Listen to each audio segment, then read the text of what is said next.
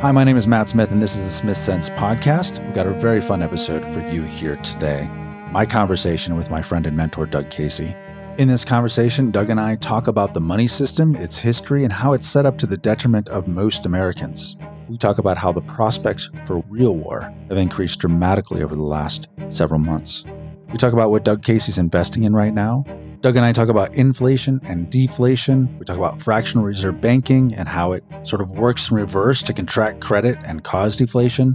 We talk a little bit about what the future might look like. And of course, we spend a little time talking about Doug's series of books, which I strongly encourage you to read. I think you'll love this episode, so sit back and enjoy.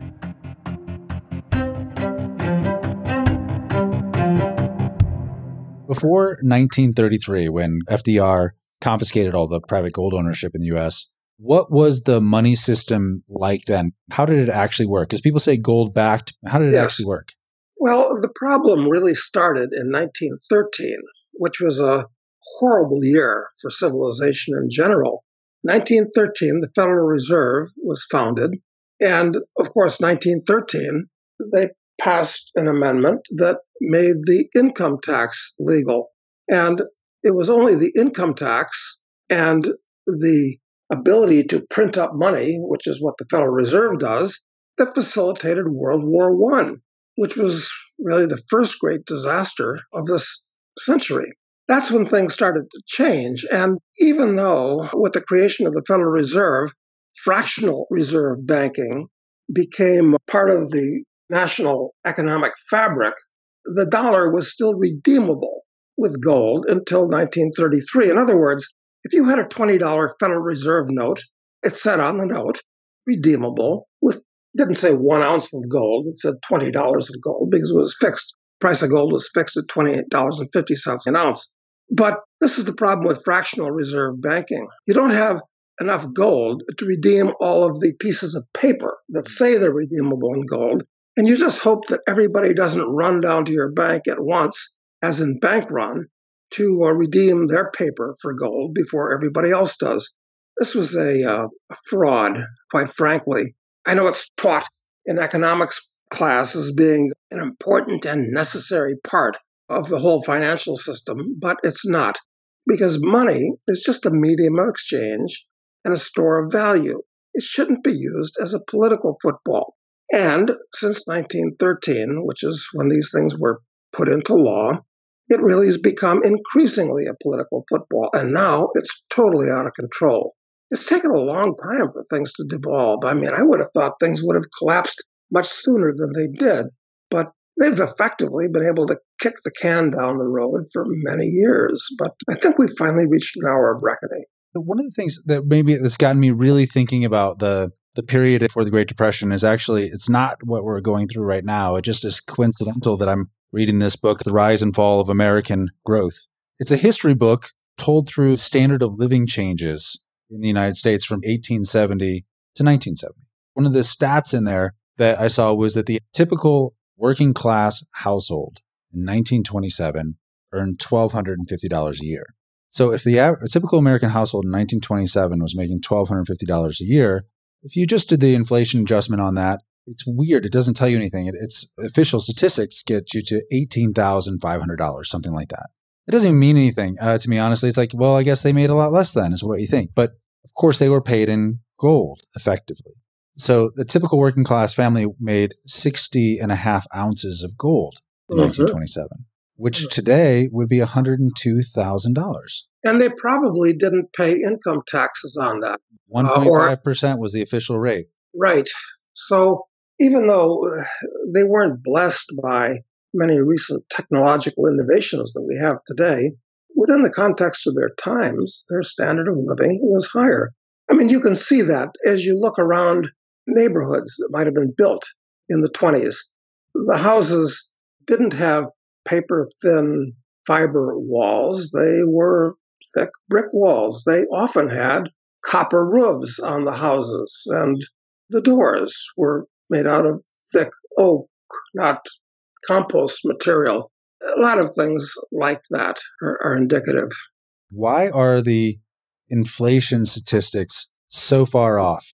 Instead of using dollars as the standard measurement tool between 1927 and now for some comparable analysis, use gold, since in fact they were paid in basically gold. If they didn't get gold certificates or gold itself, they could exchange it for gold at any time. That's a much more fixed currency, I think. It's more than 5 times as much, the value of the typical salary at the time or typical annual household income paid in gold versus paid in inflation-adjusted dollars. Why are the inflation statistics so far off? Right now, I'm in Uruguay, which is just a little bit better than Argentina. And everybody knows not to trust the government's figures that come out. They're adjusted for political reasons. People that run the government want to make things look better than they really are, or sometimes worse than they really are, depending on what they're trying to do. So even then, even if the figures were accurate, they couldn't be accurate, even if they were honest. Let me put it that way. Even if they were completely honest, they couldn't be accurate. For instance, in GDP figures, the government puts down its own production and consumption, or I should say consumption, because the government produces absolutely nothing. So that in itself is a huge distortion. Almost everything, not because in many cases they've usurped the functions of things that people would do for themselves in the free market. But most of what the government does is equivalent to digging holes during the day and filling them up at night. And if you did that, it would add to GDP a lot because you pay the workers to dig them, you pay the workers to fill them up. Yeah, okay. It's not productive. It's ridiculous. We really have to talk about the nature of money. For instance, the dollar is not actually money. Yes, it's used as money. Of course, we can call it money. But technically speaking, it's currency, which is a government's substitute for money.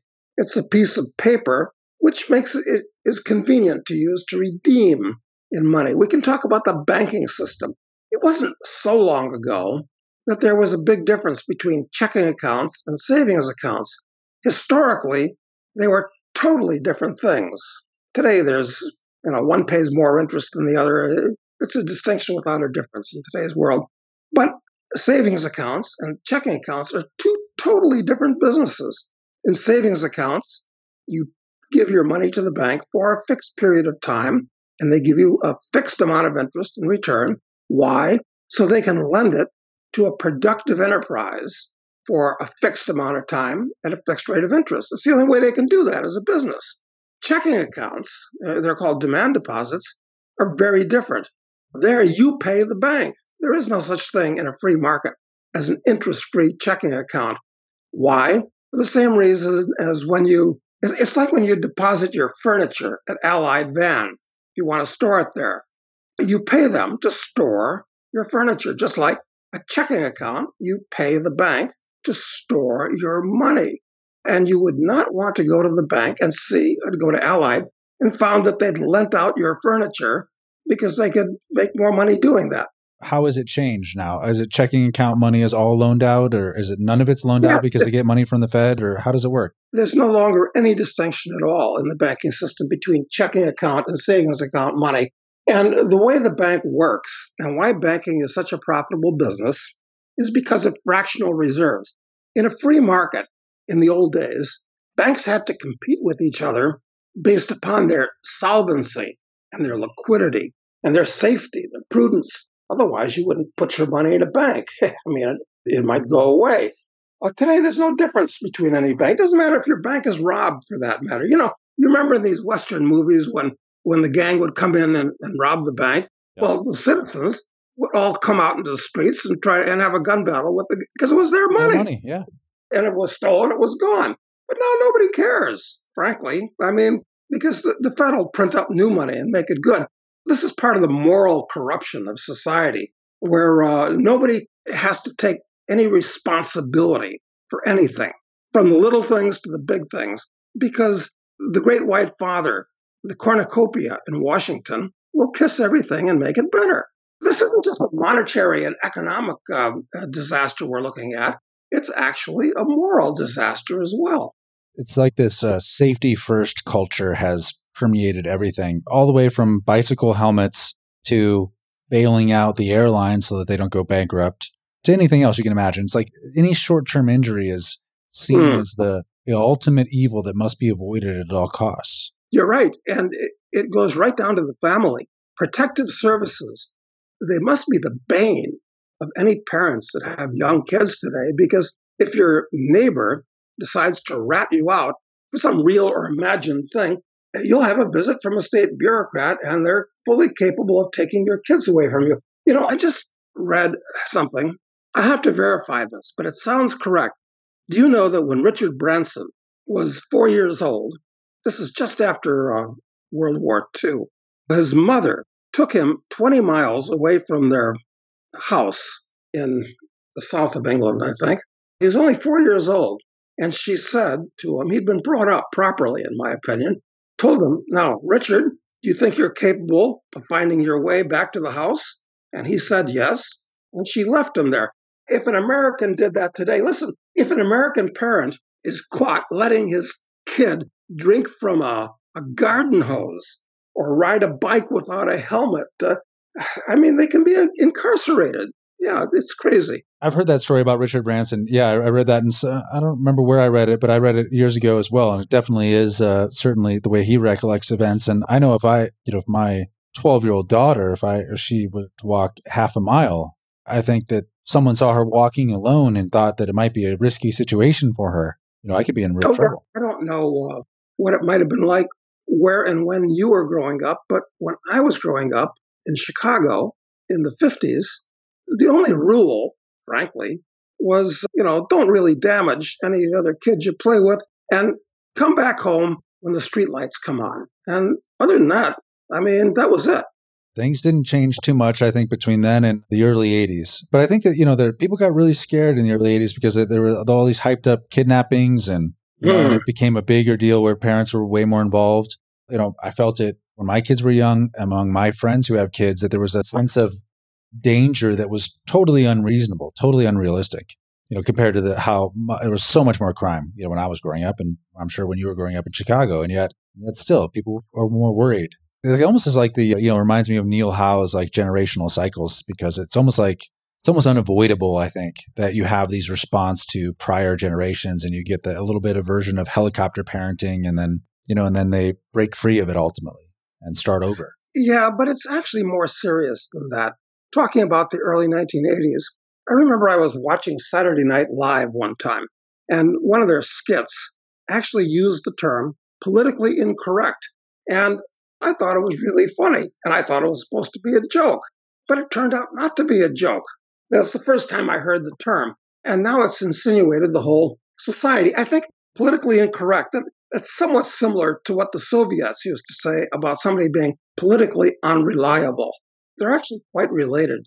We're actually confronting the degradation of Western civilization itself. This is much more serious than the Greater Depression that we definitely embarked upon. Humpty Dumpty's fallen off the wall, all kinds of structurally unsound things that have been held together with the monetary equivalent of chewing gum and baling wire. Look, the world is going to be very, very different in the next few years, assuming even we don't have something resembling World War III, which is entirely possible. And it'll be very, very different from World War II. And we will have World War III. I hate to say that.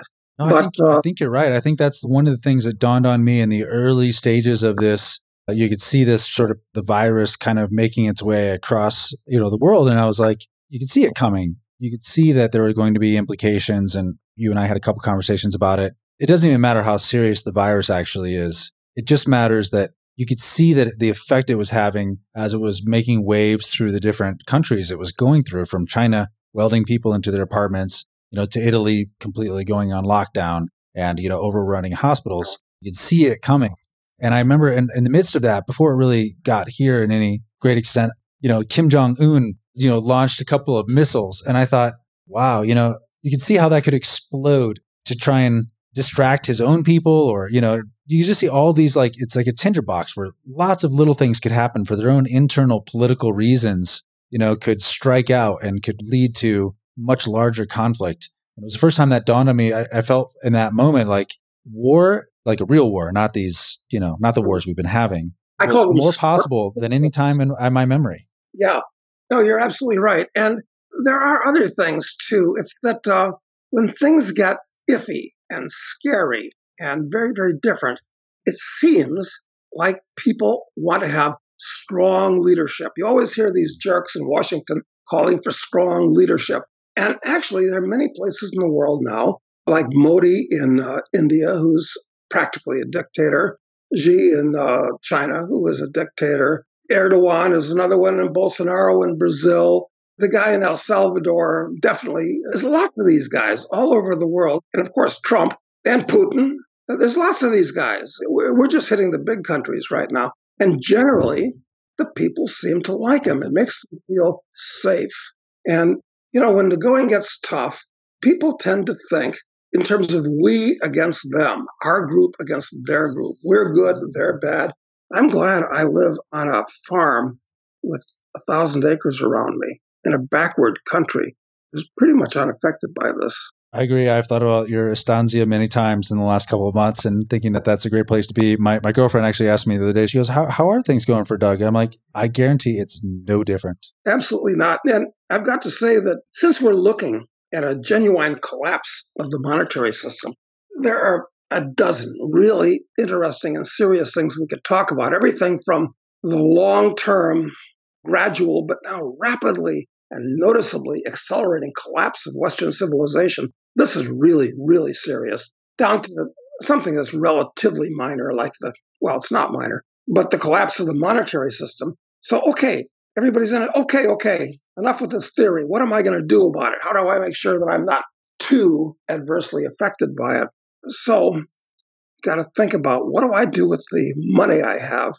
And hopefully nobody listening to this is one of that supposedly 50% of the population that the Federal Reserve determined doesn't have $400 they can lay their hands on.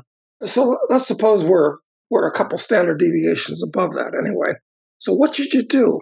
Well, the worst thing you can do, in my opinion, is to own a bond. They're triple threats to your capital.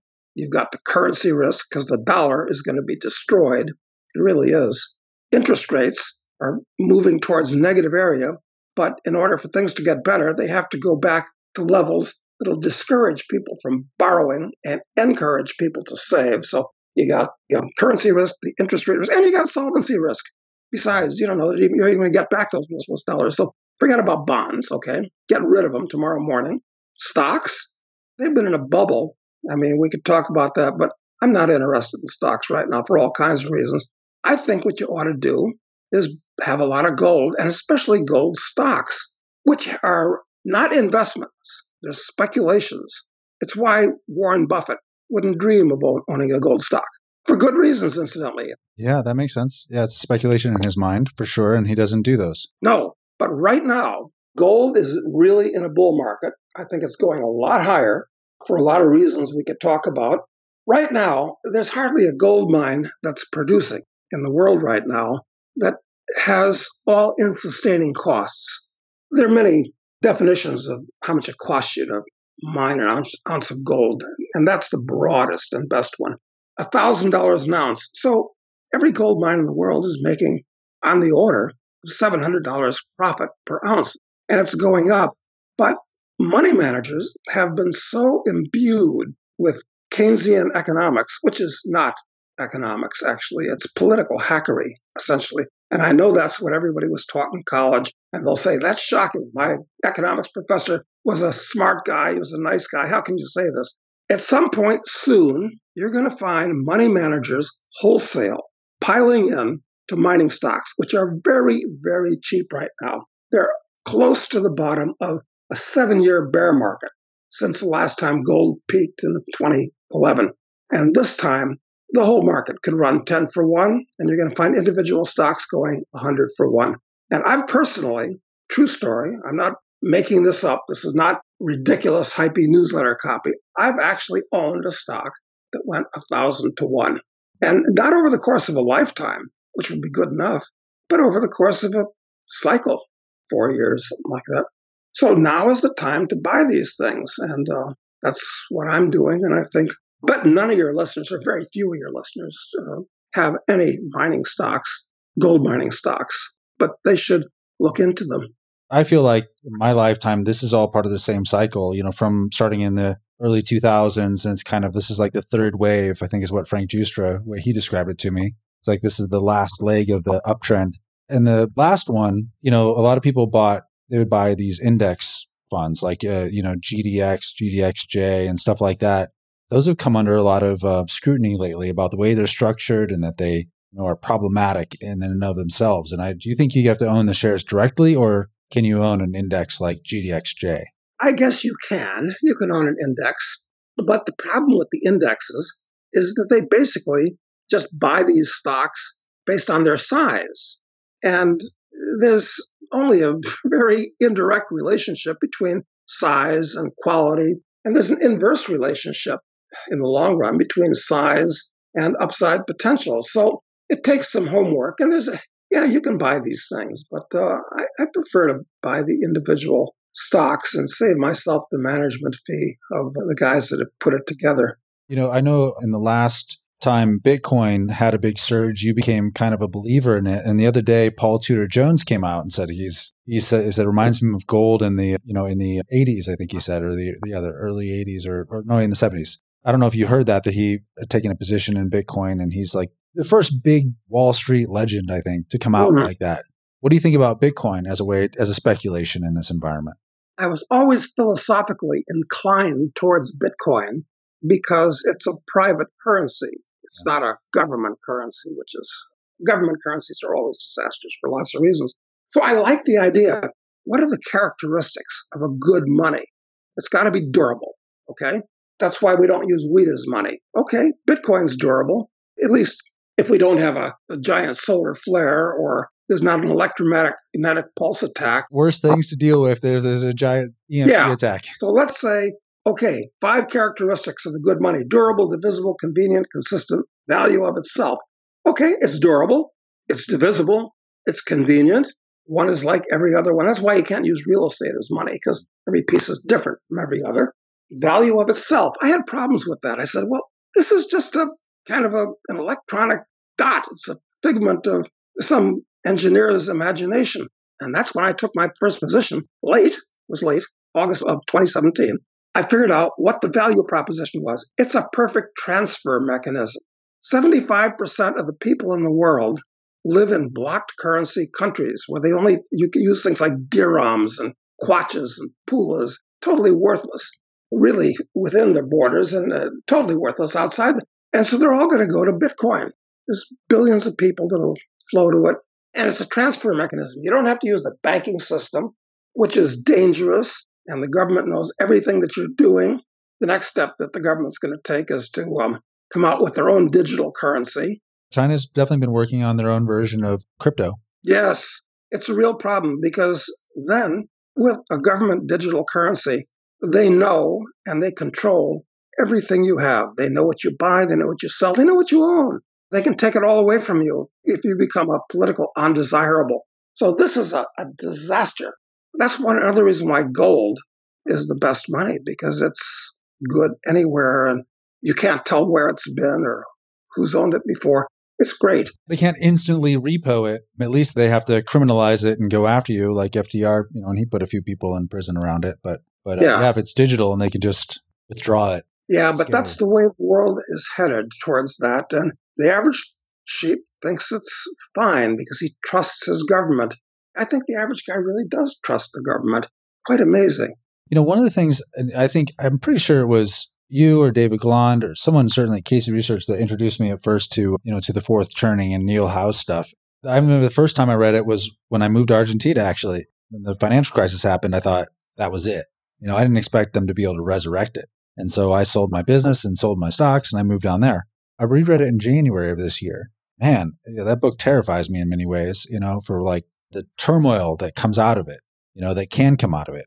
The last one was, started, according to Neil Howe, at the beginning of the Great Depression and ended at the end of World War II. And that the, quote, greatest generation, set us up for 80 years of peace and prosperity for the most part. But that course is set by the generation that's coming to age during that time. And that's the millennials this time. One of the characteristics during that fourth turning is just the total loss of faith in institutions, like that they are demonstrably incompetent and that nobody believes them anymore. And so they get flushed away. And I think in that flushing away, there is an opportunity because they need to be flushed away, right? Because they're so corrupt and flawed. But it's also frightening what might come in replacing it. Absolutely anything can happen. I mean, if you look at Germany before World War II, or for that matter, before World War I, it was civilized and polite and growing, and, things change overnight. Same thing happened China wasn't quite the same thing, but who could have guessed how bad it would have gotten under Mao? And the same thing in Russia. I mean, sure, I wouldn't have been a fan of the Tsar, and he should have been overthrown, but he got replaced with something much, much worse. And this is true of many, many, many countries around the world. The big trend in the 20th century, starting with World War I, actually, was the growth of the state. Before World War I, the income tax didn't exist anywhere, really. Inflation didn't exist anywhere because everybody used gold. It was transferable across borders. I mean, sure, if you committed a violent crime, the police would visit you. Other than that, very little. But now everything is about the state, and it's getting bigger. So where's it going to end? Will it end in 1984? Or if we're lucky, it'll end with, like in Huxley's novel, Brave New World? Or maybe something in between, a little bit of both. That seems most likely, actually, a little bit of both. The lack of faith in the institutions seems like is the one thing that could be the buffer on the state. Because if nothing else, I think that at least the federal government has demonstrated themselves to be totally incompetent. And actually, people were surprised that, the federal government couldn't get anything done. For me, I wasn't surprised because our system is still basically, besides the, signing of documents and sending money around, the real effort is really done on the state and local level. I mean, that's where everything really happens other than wars. People were surprised that why can't the CDC ramp up all these kits? I'm like, well, they don't actually do anything really. Federal government doesn't really have the capability to do anything. But I guess people probably just think, well, it's just because Donald Trump, and if they had their guy, it'd be fine. Yeah, well, that's a question. Who's going to win this coming election? Because, as I look at the U.S., it really seems like it's on the cusp of a civil war. It's not like in the 60s where the hippies and the rednecks or construction workers or whatever were at each other's throats. That was really kind of a minor sideshow. It really was on the news, didn't bother anybody. Some riots in the cities, okay. But this time, these people that live in the blue counties and the red counties really hate each other. It's visceral, and they can't talk to each other. So they really shouldn't even be in one country together. The Western states just signed a letter to the, asking for $1 trillion of money. Colorado and California and a bunch of Western states, Western governors signed off on it. Well, I think that that's ridiculous in a way. I do like the states kind of grouping together and taking sides against the federal government. It does seem like that is actually feels destructive to people, but I think it's potentially very constructive. Yeah, I agree. And there might be some good that comes out of this current hysteria where people are starting to disobey the rules that the government's putting down en masse. And that's a good habit to get into, quite frankly.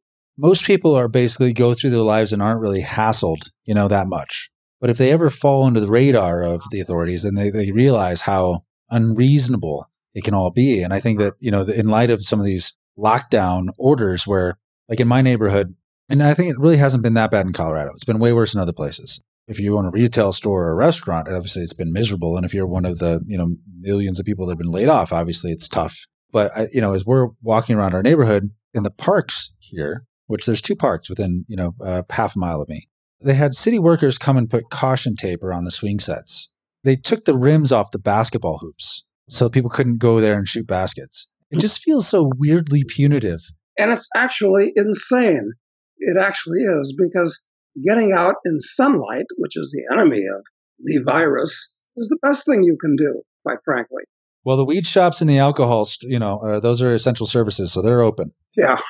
I always thought the legalization of marijuana instead of like the legalization of mushrooms or something, is done for a reason. You want something to make people not think and not worry and not be overly ambitious versus something that might open people's eyes, make them think more broadly. Talking about what people should do with their money, there's still people putting money in these pot stocks. Pot stocks were very, very good to me, but got bubble broke about 2 years ago. And I don't think the average guy even realizes there's still hundreds of pot companies out there that are publicly traded. And it's like growing highly regulated alfalfa with extra costs involved. But one thing that's coming up, I don't know if you've noticed this, is that there are now companies, and there's a lot of talk about legalizing psychedelics, which I think could be quite interesting. I agree. And they did decriminalize psilocybin in Denver. Yes. So it's decriminalized, but not the same thing, but it's on the right track. So to the money system, just I think the monetarists, the people, the Keynesians, the idea is that if they didn't manage the money supply really well, if they didn't expand the money supply substantially as they have since 1933 and accelerating since then, we wouldn't have the same sort of economic growth. So one of my big questions I had for you was, if we had been on the gold standard still, as we were in 1927 when that guy was earning $1,250 a year, 60 ounces of gold, what would America look like today? There must be some downside to that. It couldn't be all upside, I assume, if we just stayed on the gold standard this whole time. No, it would have been nothing but upside. The way you get wealthy is by producing more than you consume and saving the difference. And people don't particularly like to save an inflated currency. They're more prone to save gold, and that creates capital. And you need capital in order to make investments and to build technology. So, yes, things have been great for the last 80 years, no question about it, but they would have been even greater if we'd had a sound currency during that time. One of the problems with the U.S. in particular is it's become over-financialized. Yeah. In other words, about 20% of the stocks that are traded are financial.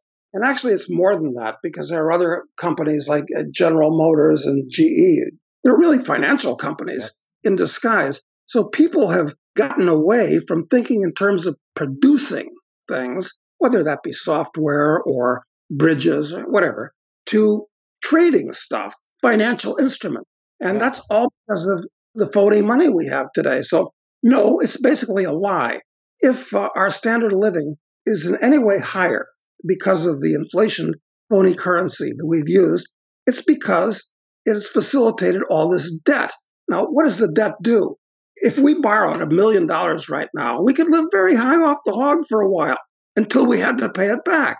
But it would be artificially high standard of living. But when you pay it back, if you pay it back, you're going to have a real, genuine reduction in your standard of living. You either mortgage your future or you steal other people's savings from the past, which they don't get back. So, no, it's a fraud. It's criminal that the universities teach this stuff. This is, of course, my belief, and I learned this mostly from you early on. And I think the thing I think that's just not so clear to people is that the foundation of all of these problems is, to me, it seems like it's all the money system. I mean, the government overreach, the war, perhaps the end of Western civilization, all these things. It seems like it all stems from the dishonesty of the money. I mean, what do you think about that? Is that actually root cause to things? You can go deeper than that into moral philosophy, question of what's right and what's wrong. If printing up money could make you wealthy, then the Zimbabweans and the Venezuelans, to pick two current examples everybody's familiar with, would be the richest people in the world. But they're the poorest people in the world. And unfortunately, the U.S. government is acting really just like those two places' governments are. So, yeah, there's no question about it. Money is the lifeblood of society. And if your money's no good, you're essentially reduced to barter. And that's not very efficient. Barter is not something you can use in a sophisticated industrial society. Barter is something for a primitive society. The idea of deflation is so terrifying to the Fed. It's so unbelievably awful in their imagination. I was reading back and just trying to read different speeches from different Fed chairmen, trying to understand exactly what is it about deflation they're so worried about? Because, when you hear the big things it relates to, for somebody like me who doesn't have a lot of debt, it seems like it's a good thing. It seems like it would be actually good. And I have this chart that shows all the way back to the 1670s, inflation and then deflation in America. And up until about 1900, it was pretty well equal. You'd have these spikes of inflation and these equalizing spikes of deflation. And then it would kind of go beyond that central point the whole time. And then at a certain point, by basically 1950, there's almost nothing but inflation, although it's a bit more moderate than some of the extreme cases of inflation earlier. It's because they're terrified of deflation. What awful things actually happen in deflation? Well, deflation, that's when the dollar becomes worth more. And there are various reasons why that can happen. But deflation is deadly if you have a lot of debt, because your debt goes up all of a sudden. So that's why, since everybody in the country, from the government on down, is so indebted, they don't want to see deflation. They want to see inflation because, among other things, charity starts at home, and the government looks out for itself first and foremost. It's a separate and discrete entity, the U.S. government, just like as discrete and separate as IBM or Apple are separate entities that look out for their own interests. So, of course, they want to see inflation because it reduces their debt obligations. And they don't want to see the banks fail, which would happen in a highly indebted society, because when Mrs. Jones goes down to her bank and finds that the bank's failed, she might get very angry and do something crazy, not elect the current guy in office, or maybe hang him by his heels from a lamppost. But actually, in a stable society, deflation would be a good thing because prices would be going down every year as there was more wealth in the world and things got more efficient. Prices would constantly be going down, and that would encourage savers. And the more savers you have, the more capital there is to invest in technology and God knows what else. We're living in a bizarro world where everything is upside down. I remember reading some economic headlines about last month saying the personal savings rate in the U.S. had gotten to 13%. And they were lamenting that. Lamenting that the personal savings rate was 13% last month. It's crazy. One of the reasons why the Chinese economy has boomed since the days of Deng Xiaoping, since the 80s, late 80s, early 90s, is because the average Chinese was saving 50% back then. That's where they got a lot of the capital to make the progress that they made. If the Chinese didn't save anything, well, where are they going to get the capital to build everything that they have? I think our government is terrified of savings because that is going to lead, because we're a consumption economy, consumer-led economy. And if people are saving, then that's going to cause a recession, regardless of the virus. If there's any kind of change in consumer attitudes where they stop thinking they need a new iPhone every year, then all of a sudden, we enter a recession. Here's a theory I had, I guess. The money system might perhaps be good for humankind, but very bad for humans themselves. Like maybe it advances civilization further in some way.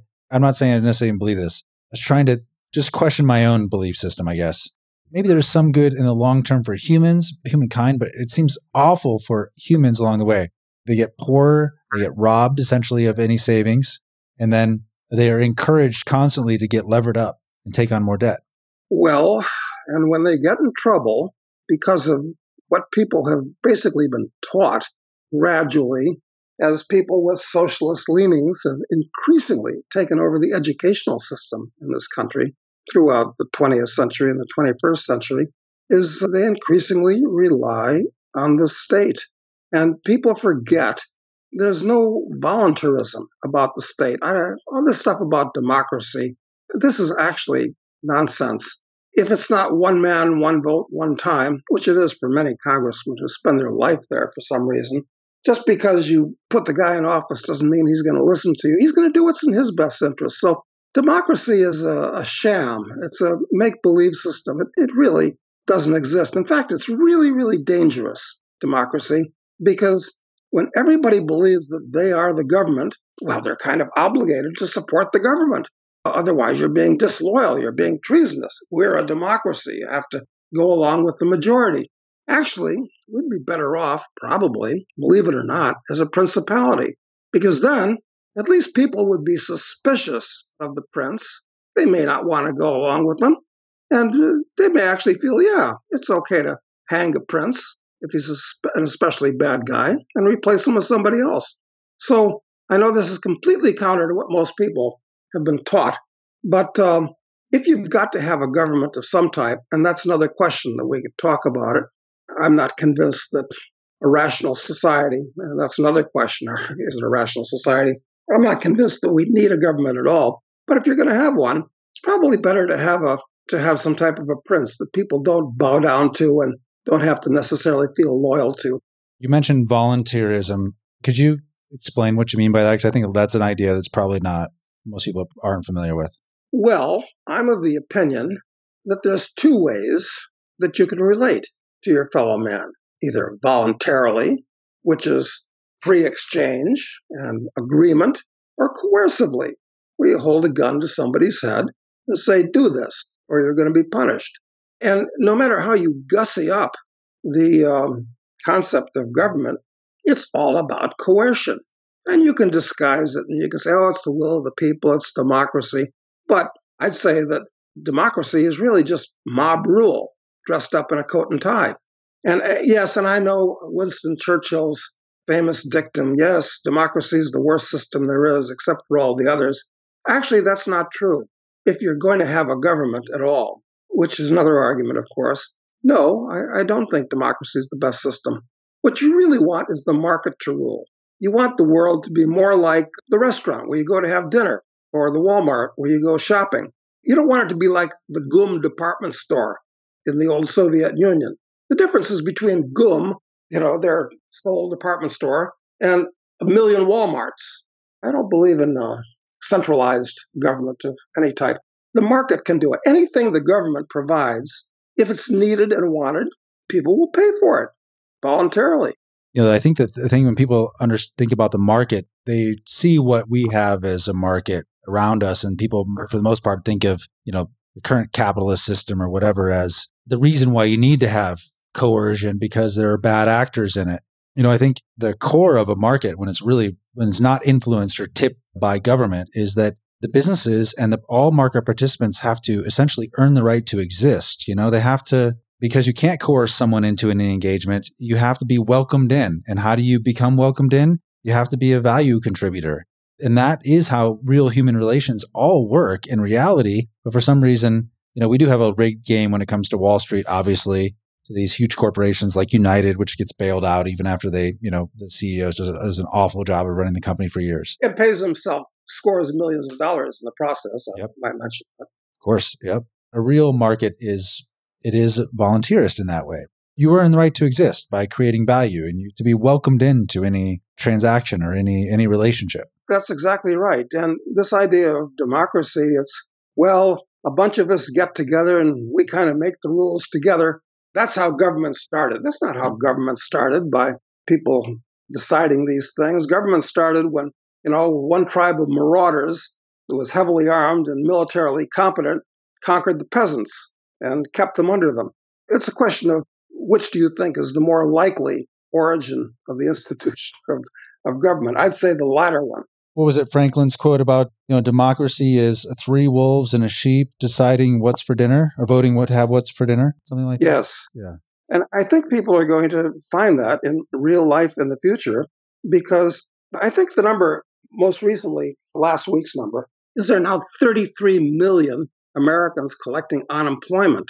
And of course, they're also getting I don't know what they're getting, $1,000, $1,200 a month from the government as well. They're supposed to pay taxes on that, incidentally. Only the government could distribute money so incompetently, to make it more complicated and inefficient. I think they've lit another time bomb with giving all this money to people that apparently there are many, many millions of people in the country. I don't know how many out of this 33 million currently collecting unemployment, but millions of them are apparently making considerably more now than they were making when they were working.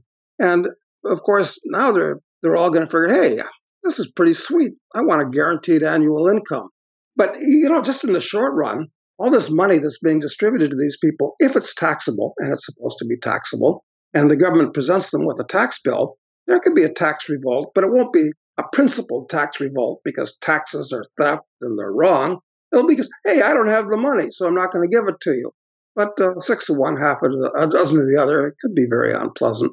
So in terms of inflation or deflation in the short term, because I think how you invest, how people think about even like the home, if you have a home, and or you have rental properties, like what you do with your assets, I think really depends upon whether you expect there to be inflation or deflation going forward. Well, there's all kinds of people that aren't paying their rent or won't be paying their rent, which means that their landlords could go bust Will the landlords kick people out of their apartments? How about the people that have houses that can't pay their mortgage? Forget about don't want to pay their mortgage, can't pay their mortgage, or they're deeply underwater. Are they going to be kicked out of their houses? Will the government let them be kicked out of their houses this time? What are the consequences of that going to be? What if they don't want to pay their utilities? There was an article I read in Barron's, of all things, last week, where there was somebody, some hack, that they said was an economist, but of course he can't be, because an economist describes the way the world works, not. And this guy said, yes, the government should pay everybody's utilities. It's in Barron's last week, and they published it. I mean, this is how degraded that publication has become. And this guy is serious, saying the government should pay everybody's utilities, including telephones, because if people can't do it, and he builds an argument, well, society will fall apart and all that. All right, well, the government should pay for everything. Well, I think the first thing they should do is they should stop making us pay taxes anymore, because what's the point? I mean, obviously, they're just sending so much money out the door. The deficits are so huge. You know, one thing they could actually do to stimulate the economy, honestly, constructively, is do a 1-year tax holiday. I mean, all these things are bad. All the outcomes are bad. But at least it would be more ethical in the way that they're redistributing money, you know? They've painted themselves into a corner this time. I mean, I was surprised with what happened, that they were successful in kicking the can down the road one more time with the crisis of 2008 and 9.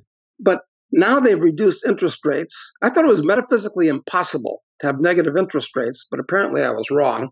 So they've done that, and they're printing up money by the tens of trillions on a worldwide basis. So now what can they do? Okay?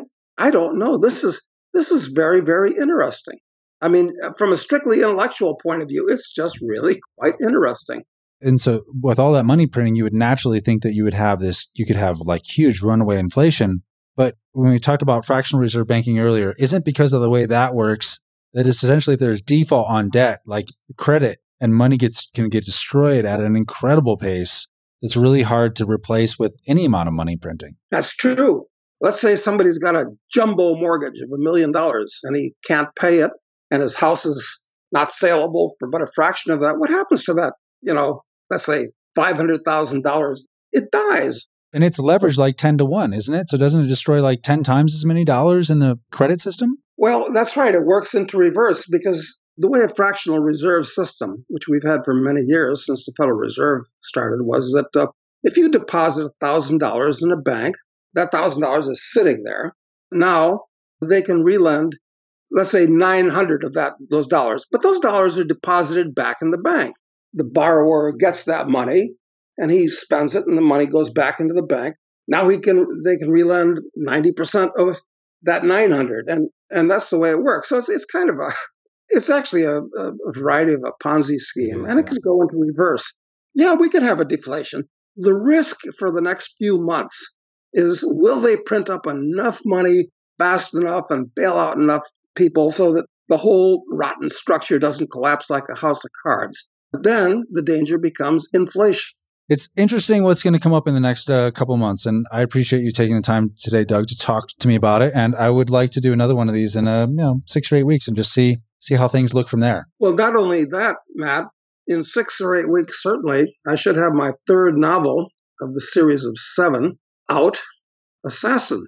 I love to talk to people to promote that. Everybody should buy Doug's series, which the first one was Speculator, and the second was Drug Lord, and coming up next is Assassin, and there are several more in the series that are coming. So everybody, I've read them. My 14-year-old son has read them. My girlfriend has read them. I encourage everyone to read them. They're really incredible. Everybody listening to this should definitely go to internationalman.com and sign up for Doug's newsletter. There's lots of, if you like any of the thoughts he's talking about here today, you'll see a lot more of that in that newsletter. And it's free. That's pretty cheap. It is pretty cheap. All right, Doug. Well, thank you for your time. I really appreciate it. Thank you, Matt. You've been listening to the Smith Sense podcast. Thank you for joining us. If you'd like to read more about Matt's thoughts on this topic and others, please visit his blog at smithsense.com, where you can also read the show notes, leave questions, and join the discussion. If you like what you've been hearing, please give us a rating on iTunes, Spotify, or wherever you get your podcasts, and sharing it with friends would go a long way. A quick thank you to Russ Rizzo for the show notes, to our engineer Jason Sanderson, and to the wonderful Zoe Keating for the use of her beautiful music. I'm Anthony Bruno, and we've been sharing time with Matt Smith. Have a good week.